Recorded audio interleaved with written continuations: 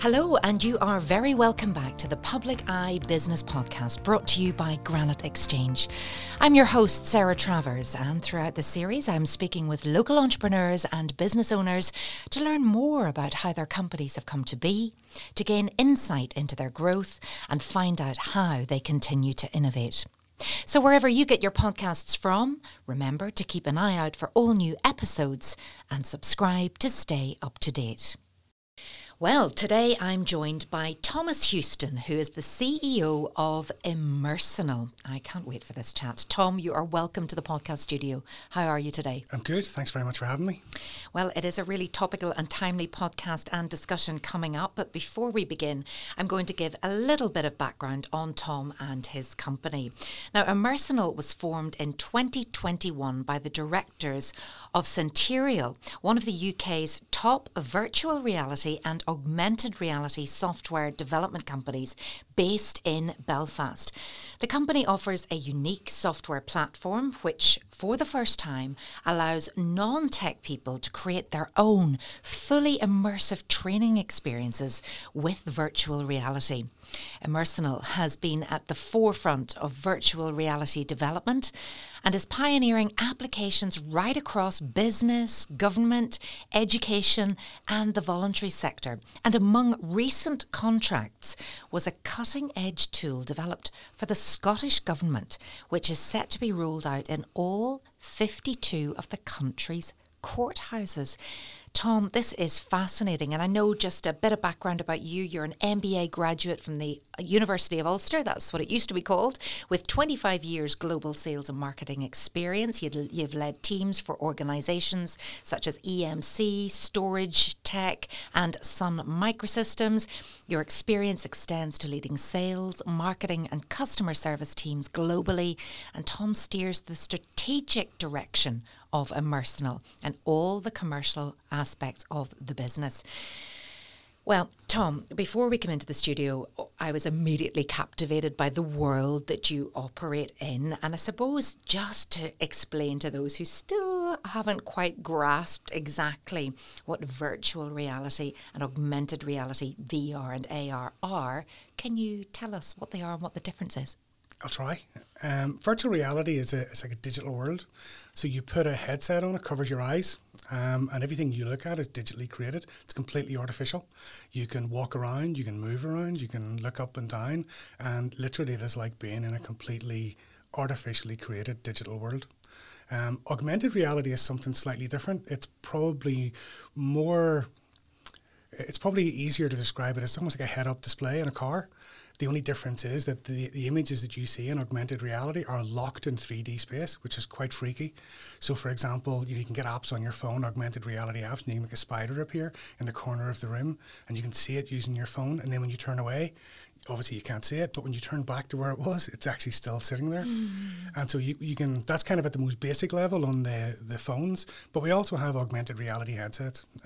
You put it on your head and literally you're looking around, and in some of the headsets you can't tell what's real and what's not. Well, I suppose there's a lot of, talk at the minute around artificial intelligence and AI, and a lot of people sort of get muddled up in the VRs and the ARs and the AIs, but it is like living in the future now. The future has arrived, and the future is very good for business for you. So what do you provide?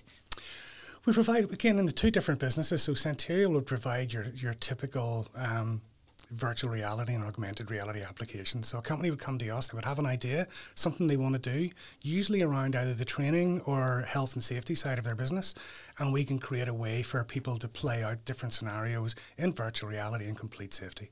So that's one aspect of it. 2 years ago, we set up Immersonal. And the idea for Immersonal was kind of in recognition of some of the weaknesses of our traditional business. And that is, we have to try and extract the specific knowledge that an expert has and get our developers to become that expert. So we have done things like replacement of electrical meters. We've done things like ophthalmology testing with a great consultant from Belfast, Michael Williams, and where you can actually go in and test someone's eyes and all the rest of it. The problem is our developers have to almost become expert in that particular field. So there's a huge amount of knowledge transfer, and that takes a long time and that makes it expensive. And I suppose getting the right staff then that have that brain that, yes, they're the expert in the technology, but they can also immerse themselves fully, as the name suggests, in the client's business or the need. It is, and that's one of the downsides. It's very difficult to get good staff. All of our staff are we don't outsource any development. All of our staff are local Northern Ireland people. We take them from Ulster, we take them from Queen's, and they've been absolutely brilliant. Both these universities have really served as well. But that kind of highlights the problem, because a lot of people would like to do things in virtual reality. They like to take advantage of it, but it's just too expensive. So what we created with Immersonal was a way that literally anyone can create their own virtual reality experience, interactive virtual reality experience. Now, tell me a bit more about this huge contract for the Scottish Government involving courthouses. Yeah, 52 courthouses across Scotland, which was a nice, kind of our first actual contract for Immersonal. It was a nice one to get. And we kind of looked at it. This is to allow witnesses and victims to give better evidence in court. And the problem that people have is you're not allowed to coach witnesses. You're not allowed to, a prosecutor isn't allowed to sit down with a witness and say, I'm going to ask these questions. You can't rehearse it because it's called witness tampering. Right. And so usually when they arrive into court, it's often the first time they've ever been in a court building. They're sat in a witness box. There's people wearing funny clothes, sometimes wearing wigs, and these people are trained. They live their life to make you look like a liar, and they're very, very good at it. And you've got to speak out in front of these people, hugely daunting. Absolutely. There's a lot of things that are going on, and it's almost like we often talk about people doing presentations, and they learn every single word, and all of a sudden one word is lost, and it all goes. And that's exactly the same with people going into court. They rehearse in their head what they're going to say, what's going to happen, who they're going to see, and then all of a sudden, as soon as they walk into the building, that all goes out the window. You freeze. You do freeze, and that's a funny thing that you say that, because we often, the stereotype is people talk about it's fight or flight. When you become really stressed, it's fight or flight, and it's not. It's freeze. Yeah. Every single time, it's freeze. That's the other F, I think, in that fight. I think there's a few, but yeah, that's one of them. I know. And then how does this help? So this allows them to play this through as many times as they want, and it's not just, it's photorealistic, so it's not computer graphics. This is very realistic. You can go all the way through the court building. You can select where you want to go, so you can go and see the cafe. You can find out where the toilets are, which sounds like a really stupid thing, but a lot of people, when they arrive in the building, want to, where's the bathrooms? Well, if you're nervous. Absolutely, yeah. And again, when you arrive in, and if you can't find them, again, that starts to throw you off. So we allow them to literally navigate all the way through the building. There's people around them, so they don't see an empty court building. When they actually get into the courtroom, they're standing in the witness box, and they can build up the courtroom so they can add all the different people, and then they can literally point at that person and say, like, what does that person do? And the person speaks to them and says, I'm the judge, I do this, or I'm the prosecutor, I do this. And, it just gives them an order of running, and they can actually interrogate that as many times as they want. So how do you build that? How do you build all of the content, and how does that interaction happen? It's a combination of a couple of different things. There is the kind of the magic that our developers do on the back end, which is kind of creating the way to pull all this together. And we have a great front end team that go out and film. So we've literally filmed 360-degree video in all of the courtrooms. We have done a lot of green screen work, so we're learning as we go in terms of how this works, but we have managed to do successful green screen work in 360 video, which is quite difficult. And so now we've done like 30, 6 months ago it started. We've done just over 30 experiences so far. So we're averaging more than one a week, which is absolutely unheard of for a virtual reality experience. And how did that come about? How did you get that gig? It came completely out of the blue. There's an organisation called CivTech. It's a Scottish government organisation, and their goal is really to introduce technology into Scottish government. And so they get organisations who are connected to the Scottish government. They issue challenges, and they don't say, this is what we want. What they say is, here's a problem we have. How would you solve it? And they published it, and what they published was, how do we get witnesses and victims to feel more comfortable in court, and how do we get them to give better evidence? And we applied for it. We went through an accelerator program with them, which was interesting and a lot of work, and we came out the other end of it, and we got a commercial contract, which is great. And how is it going? It's going really well. We're very lucky. We're working very closely with Victim Support Scotland, who are a delight to work with. They're very direct. They tell us when we're doing something wrong, and we fix it. But that's good, because you know where you stand. You do, yeah. You need someone like that. But they're very supportive as well. And so does this happen anywhere else? Did you look to other places, other countries that were doing this, or is this original? this is original for us. I mean, I'm sure there are some people doing it in some shape or form. So what we have created is not unique, as in it couldn't be recreated, but it can't be recreated with the speed that we can do it. You know, so we estimated the total contract from the Scottish Government is worth just over 500,000. So it's publicly listed, so it's okay to talk about the numbers. We estimated that if we were doing this using our traditional virtual reality, it'd be somewhere over just north of 5 million, and it would probably take about 3.5 to 4 years. Oh, We'll roll the entire thing out in 10 months. Gosh. And I know it's garnered a lot of interest in the media because it is original and, you know, it is making a difference, especially for those victims, for those witnesses, just to demystify the whole experience. Have you had follow-up calls then from other places to say, could we have this too, please? We've had a lot of interest from a lot of different people.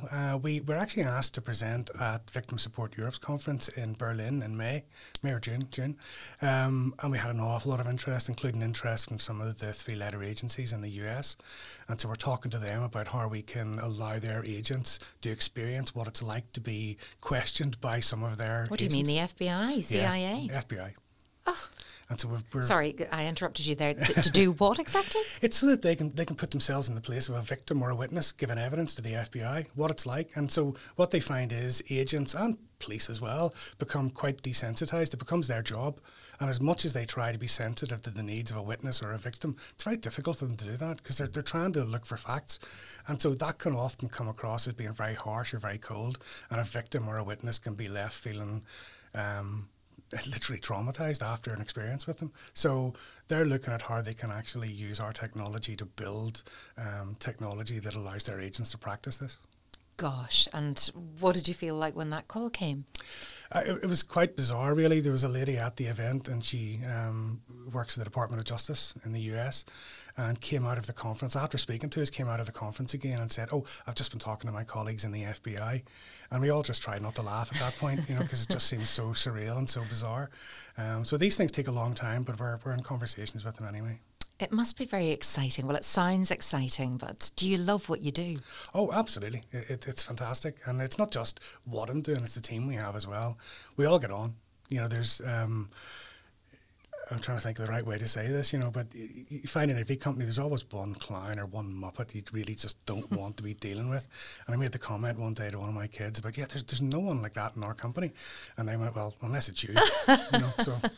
Be careful of what you're saying there. They could be talking behind your back, Tom. So how did it all start for you? How did you get to graduate from Ulster University of Ulster, and do what you do today? What sort of person are you, and how do you seize the opportunities and know when it's the right time to leap? Well, it all started quite early on. I'm a geek, you know, I love technology. I'm the stereotype early adopter. The amount of technology that I've bought over the years, my wife puts up with a huge amount of nonsense from me buying just crazy stuff. But it started when I was 14. My parents bought me a Sinclair ZX81 and I started programming on that. And then by the age of 15, I was writing games for a company in England, being paid. And so I just fell in love with technology, fell in love with computers. I just developed from there. And when we hear of all these, you know, kids being encouraged to get off their devices and get outside and put the phones down, do you agree to a certain extent? Or is this something that you think, no, keep them at it? This is where the future is. Oh, there's a balance in everything. You know, I remember, you know, years ago, my son, when he got an Xbox, you know, was playing it morning, noon and night. We made a deal with him that, you know, as soon as his homework was done at the weekend, he could play it 24 hours a day if he wanted, but he had to take up a sport.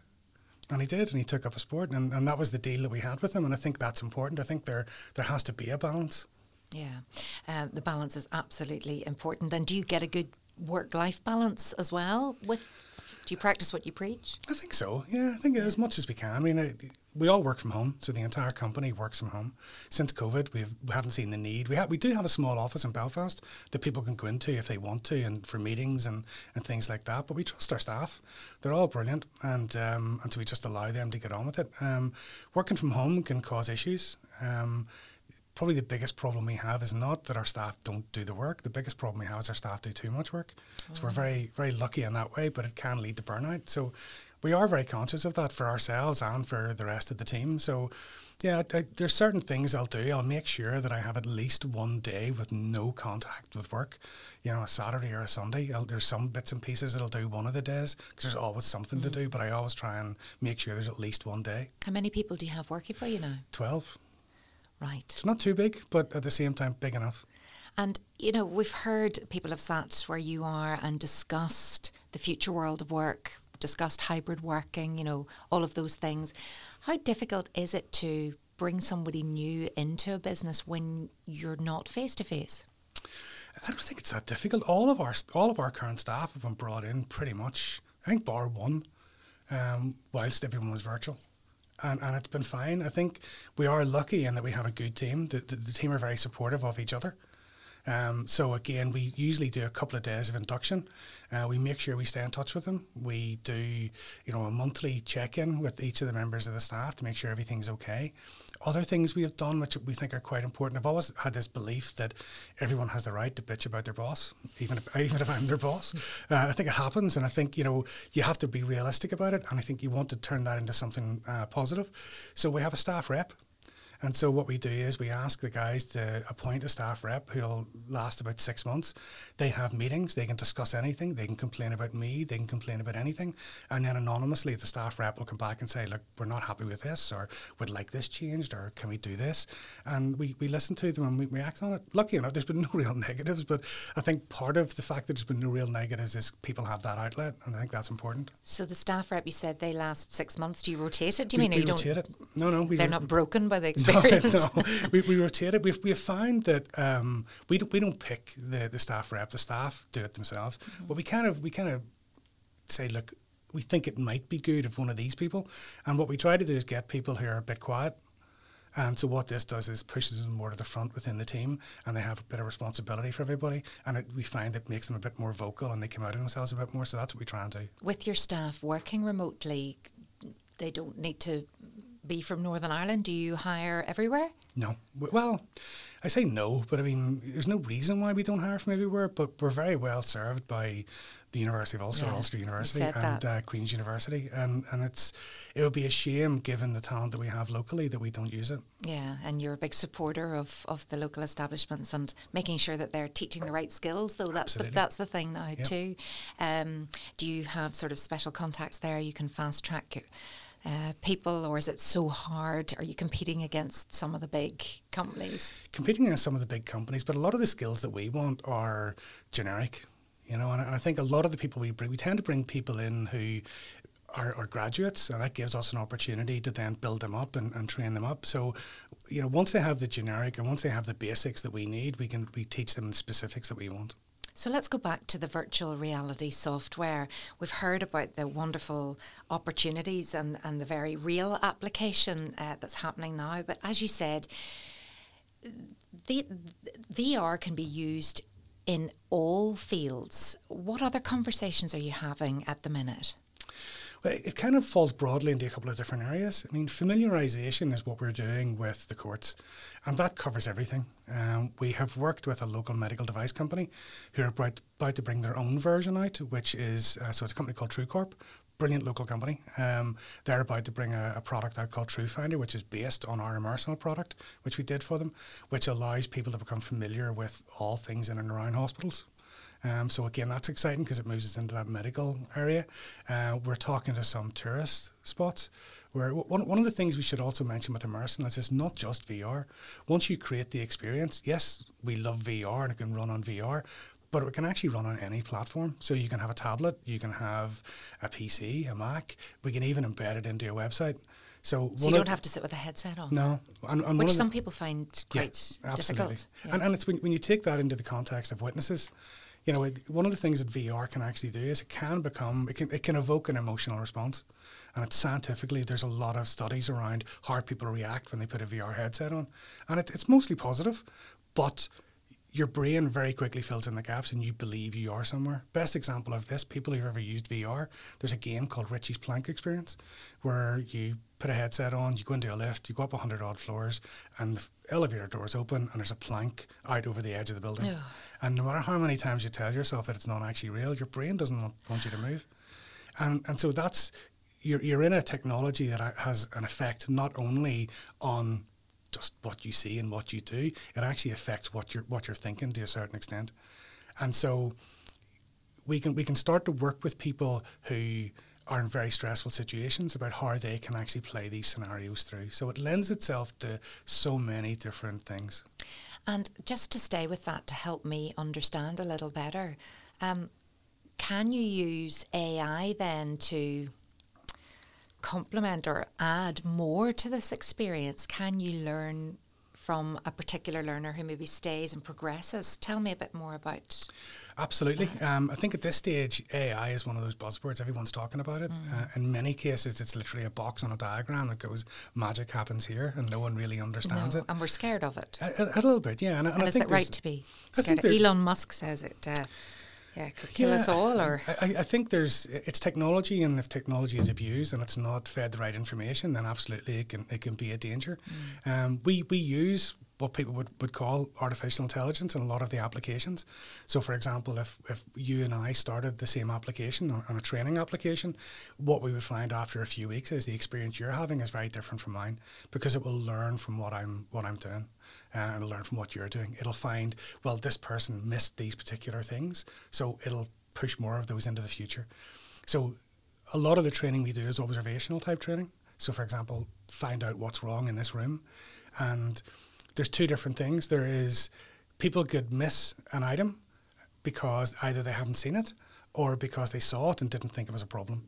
And there's two very different remedies for that. So you have to try and work that in. So where we find that someone is failing in a particular area, we can then try and address that by pushing more problems in that space. And where do you go to next with the technology? The technology is evolving at a ridiculous rate. The way we wrote Immersonal was, I say, quite clever, even though it's obviously ours, but it's really David Traynor, the developer who leads our development team, who's really the clever one. And what we have done is we have created it in a way that we are agnostic of how the content is captured, and we're agnostic of how the content is played back.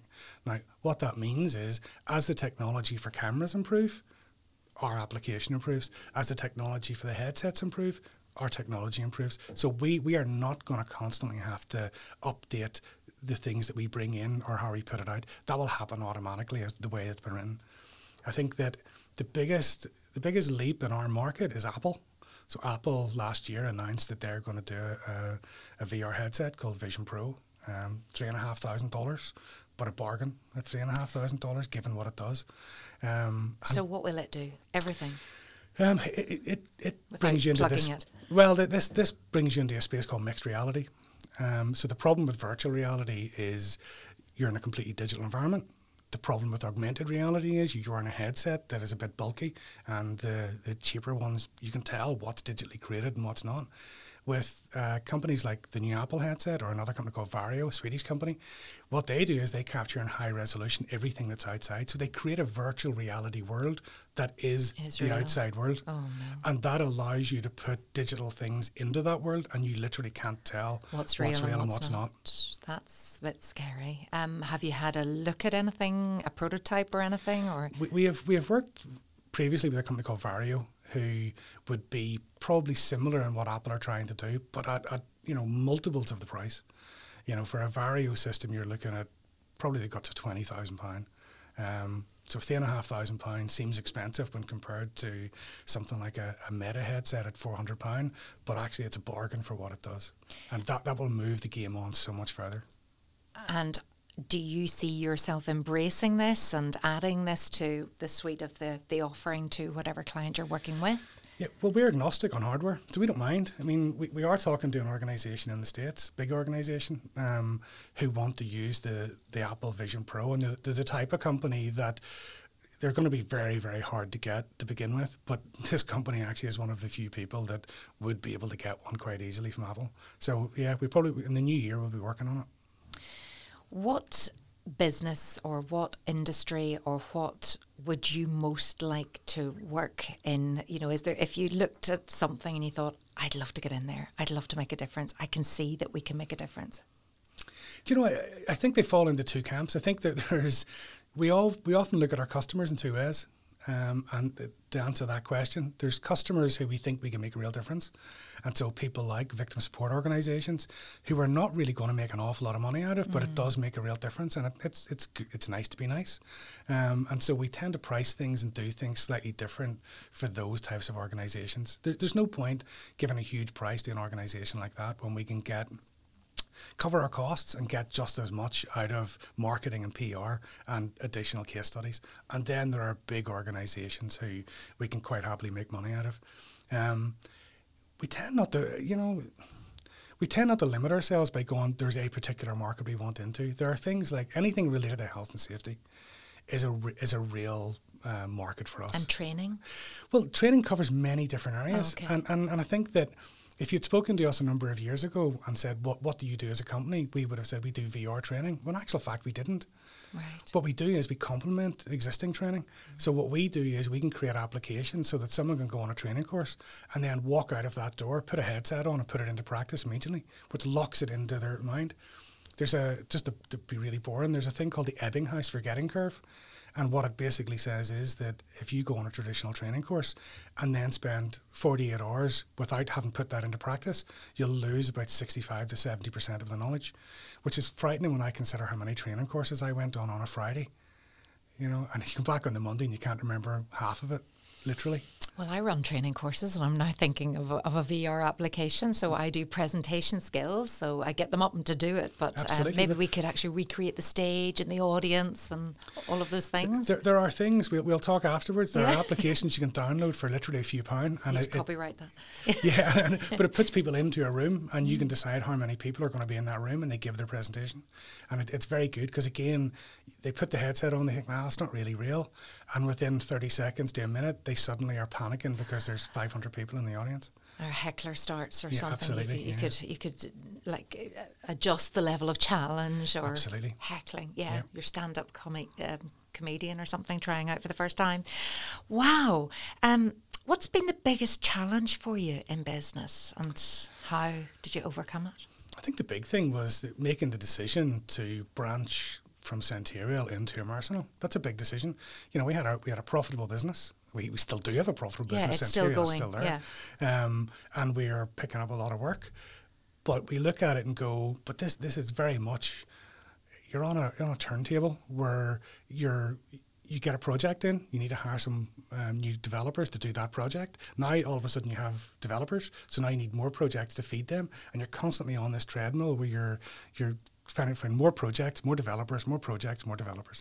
And it becomes very difficult to scale that business beyond £1 million in Northern Ireland. Very, very difficult. Why did that have to be done separately to Centurial? Why did you have to start another business completely? Well, there are financial reasons. Right, okay. In terms of investment, so when you start a new business, you can get avail of SEIS, which is a tax scheme whereby if someone invests, they can get 50% of their investment back in the first year.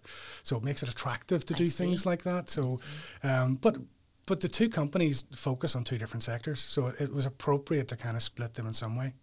And so the biggest challenge really was we had to fund the full development of quite an expensive, develop a completely new application ourselves. So it was a big decision to do it. And then once we decided to do it, then we had to find the money. And so we funded that from our profits in Centurial. Oh, did you? I was going to say, you didn't look for investment. We looked at investment and we found Northern Ireland is quite stayed to a certain extent in terms of, I think once your business is up and running, whether it's a tech business or another business, I think they're much more open to investment, but I think they want to see what they're getting first, whereas the UK and the US are much quicker to invest at a seed round where you have an idea, you have a prototype, and now you want to develop it. I think it's done as the world of good though. We've now got to the stage where we have a product, we have commercial customers, we've made mistakes. The good thing is we made mistakes using our own money and not some investors' money. And now we're ready to go out. We're actually talking to a couple of potential investors at the moment about taking investment on board and then expanding much faster. So what's a typical day in your life like with all of these plates spinning? It's very, well, I don't think there is a typical day, if I'm being honest. I think most people would say that. I've tried to kind of structure things. So I try to do as many meetings as I can, any internal meetings or anything to do with internal finances and all of the normal things of running a business. I do them on a Monday and a Friday, which leaves me Tuesday, Wednesday, Thursday to focus on customers. And that works as best I can. I try to make sure that I stop at about 5:30. I'll go and have dinner. I'll do whatever I'm doing. Now, I might go back and do some other work and things like that. But I think, having the... just having a bit of structure around it. It's very easy when you're working from home to just continue working and continue working and continue working, and all of a sudden everything just falls apart. So, and you have a family? I have a family, absolutely, who are very tolerant. So it's good. So usually around that time, and I get my son has just started college in Armagh, and so I get to pick him up as well.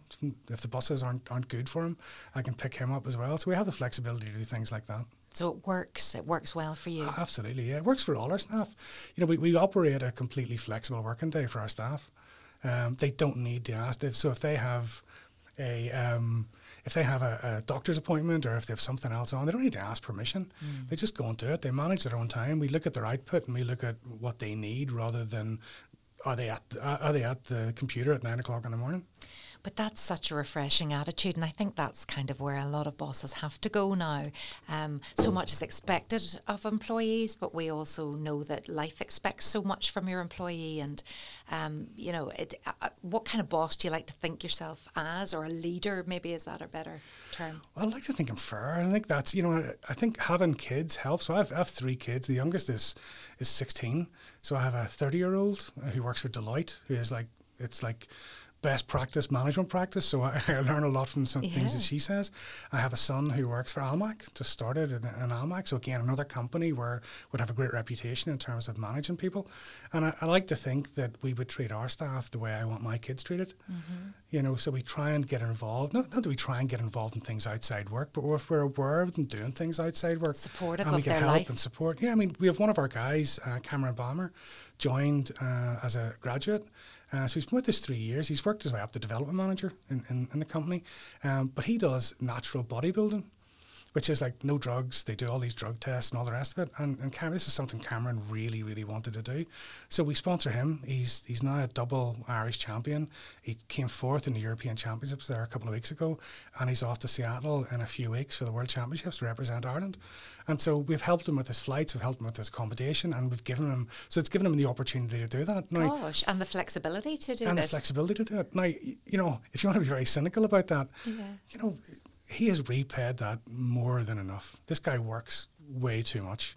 As do most of our employees, to be fair. Most of the developers, they're into this because they enjoy doing it. And so we want to make sure we support them and help them if there's other things they're doing outside of work. That's really refreshing. And then how do you get that balance right if another person says, well, I don't have something like that in my life, but I would like a bit more time and flexibility to do things? Well, find something you want to do and we'll support you. I think it's as simple as that. We have different people, different things. It's a bit like, it's one of the things we measure. People talk a lot about success and about how do you celebrate success? What do you do with success? And we've kind of taken that. I've always taken this approach that success for everybody is very different. And I think a lot of companies make this mistake of saying, well, okay, as a director and as someone who runs the business, success for us is financial stability. It's bringing big orders in. It's doing all of these great things. A lot of our employees may look at that and go, so what? I expect you to do that. Whereas, we've worked, some of our developers have spent literally weeks trying to work something out, trying to get something to work that in the overall scheme of things looks quite minor when you look at the overall project, but making this work has really been the difference between a first-class, excellent product or an okay product. So success for them is achieving that. And I think it's important to recognise what's success for individuals and try to treat them as individuals and celebrate that success individually. Absolutely. Recognition is so important, and just that respect for what everybody does within this really exciting and incredible business. What's next then, immediately, apart from the FBI? Well, there's a project I can't really talk about. But we are presenting at the United Nations in December as part of that project. It's a weird one because the organisation have kind of tweeted out and then they keep telling us, don't be telling anybody. But if I go onto Twitter, I could have a look and see what it is. If you went to the right place on Twitter, Or you X. could probably find out. So we're working with another court. It's an international court Okay. in Netherlands. Okay. Think I'm working it out. Maybe, yeah. And so we're a similar thing we're doing for Scotland, we're doing with them. And so again, as part of that, the person who heads this project in the Foreign Office is presenting and talking about it in December at the United Nations. So we're going to help him with that and be there to kind of demonstrate some of the other stuff we're doing. It's so incredibly exciting. It's a bit bizarre. For the first few meetings, when they kept talking about presenting at UNGA, we wondered what UNGA was, and then we had to ask the question, and it's United Nations General Assembly. So that's quite bizarre. It's all the acronyms and the abbreviations. If you don't know, you know. You don't know. If you don't know, you don't know, but you know now. That's what I'm trying to say. Now, just before I let you leave, I could talk to you all day. It's so exciting to think about what your business, what Immersonal can actually do in life. And I'd love to talk to you again in 5 years and see what you've actually done and where you've gone next. But before you get to that level, I'd love to know, Tom, the purpose of this podcast is always to inspire existing business owners and ambitious entrepreneurs to grow their business by offering an insight into the success of businesses such as Immersonal. But what advice would you give to people who may have a business idea but have no idea where to begin or are unsure as to whether that risk is worth taking? It's a big question, obviously, and I think that there's a lot of people, especially in Northern Ireland, a lot of government agencies and semi-government agencies that will try and tell you the way to do it and how they will support you.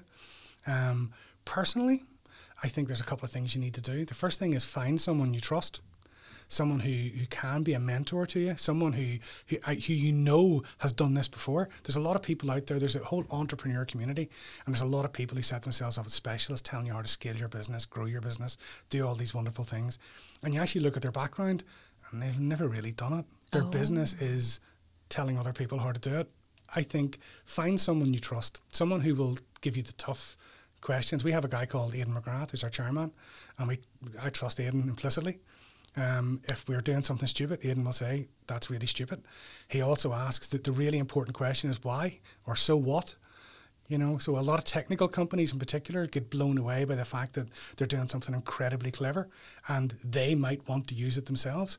And you need someone who's going to say, okay, that's great, but so what? Mm-hmm. How are you going to sell this? What real benefit does this deliver? And just doing something better than it can be done already doesn't necessarily mean anything.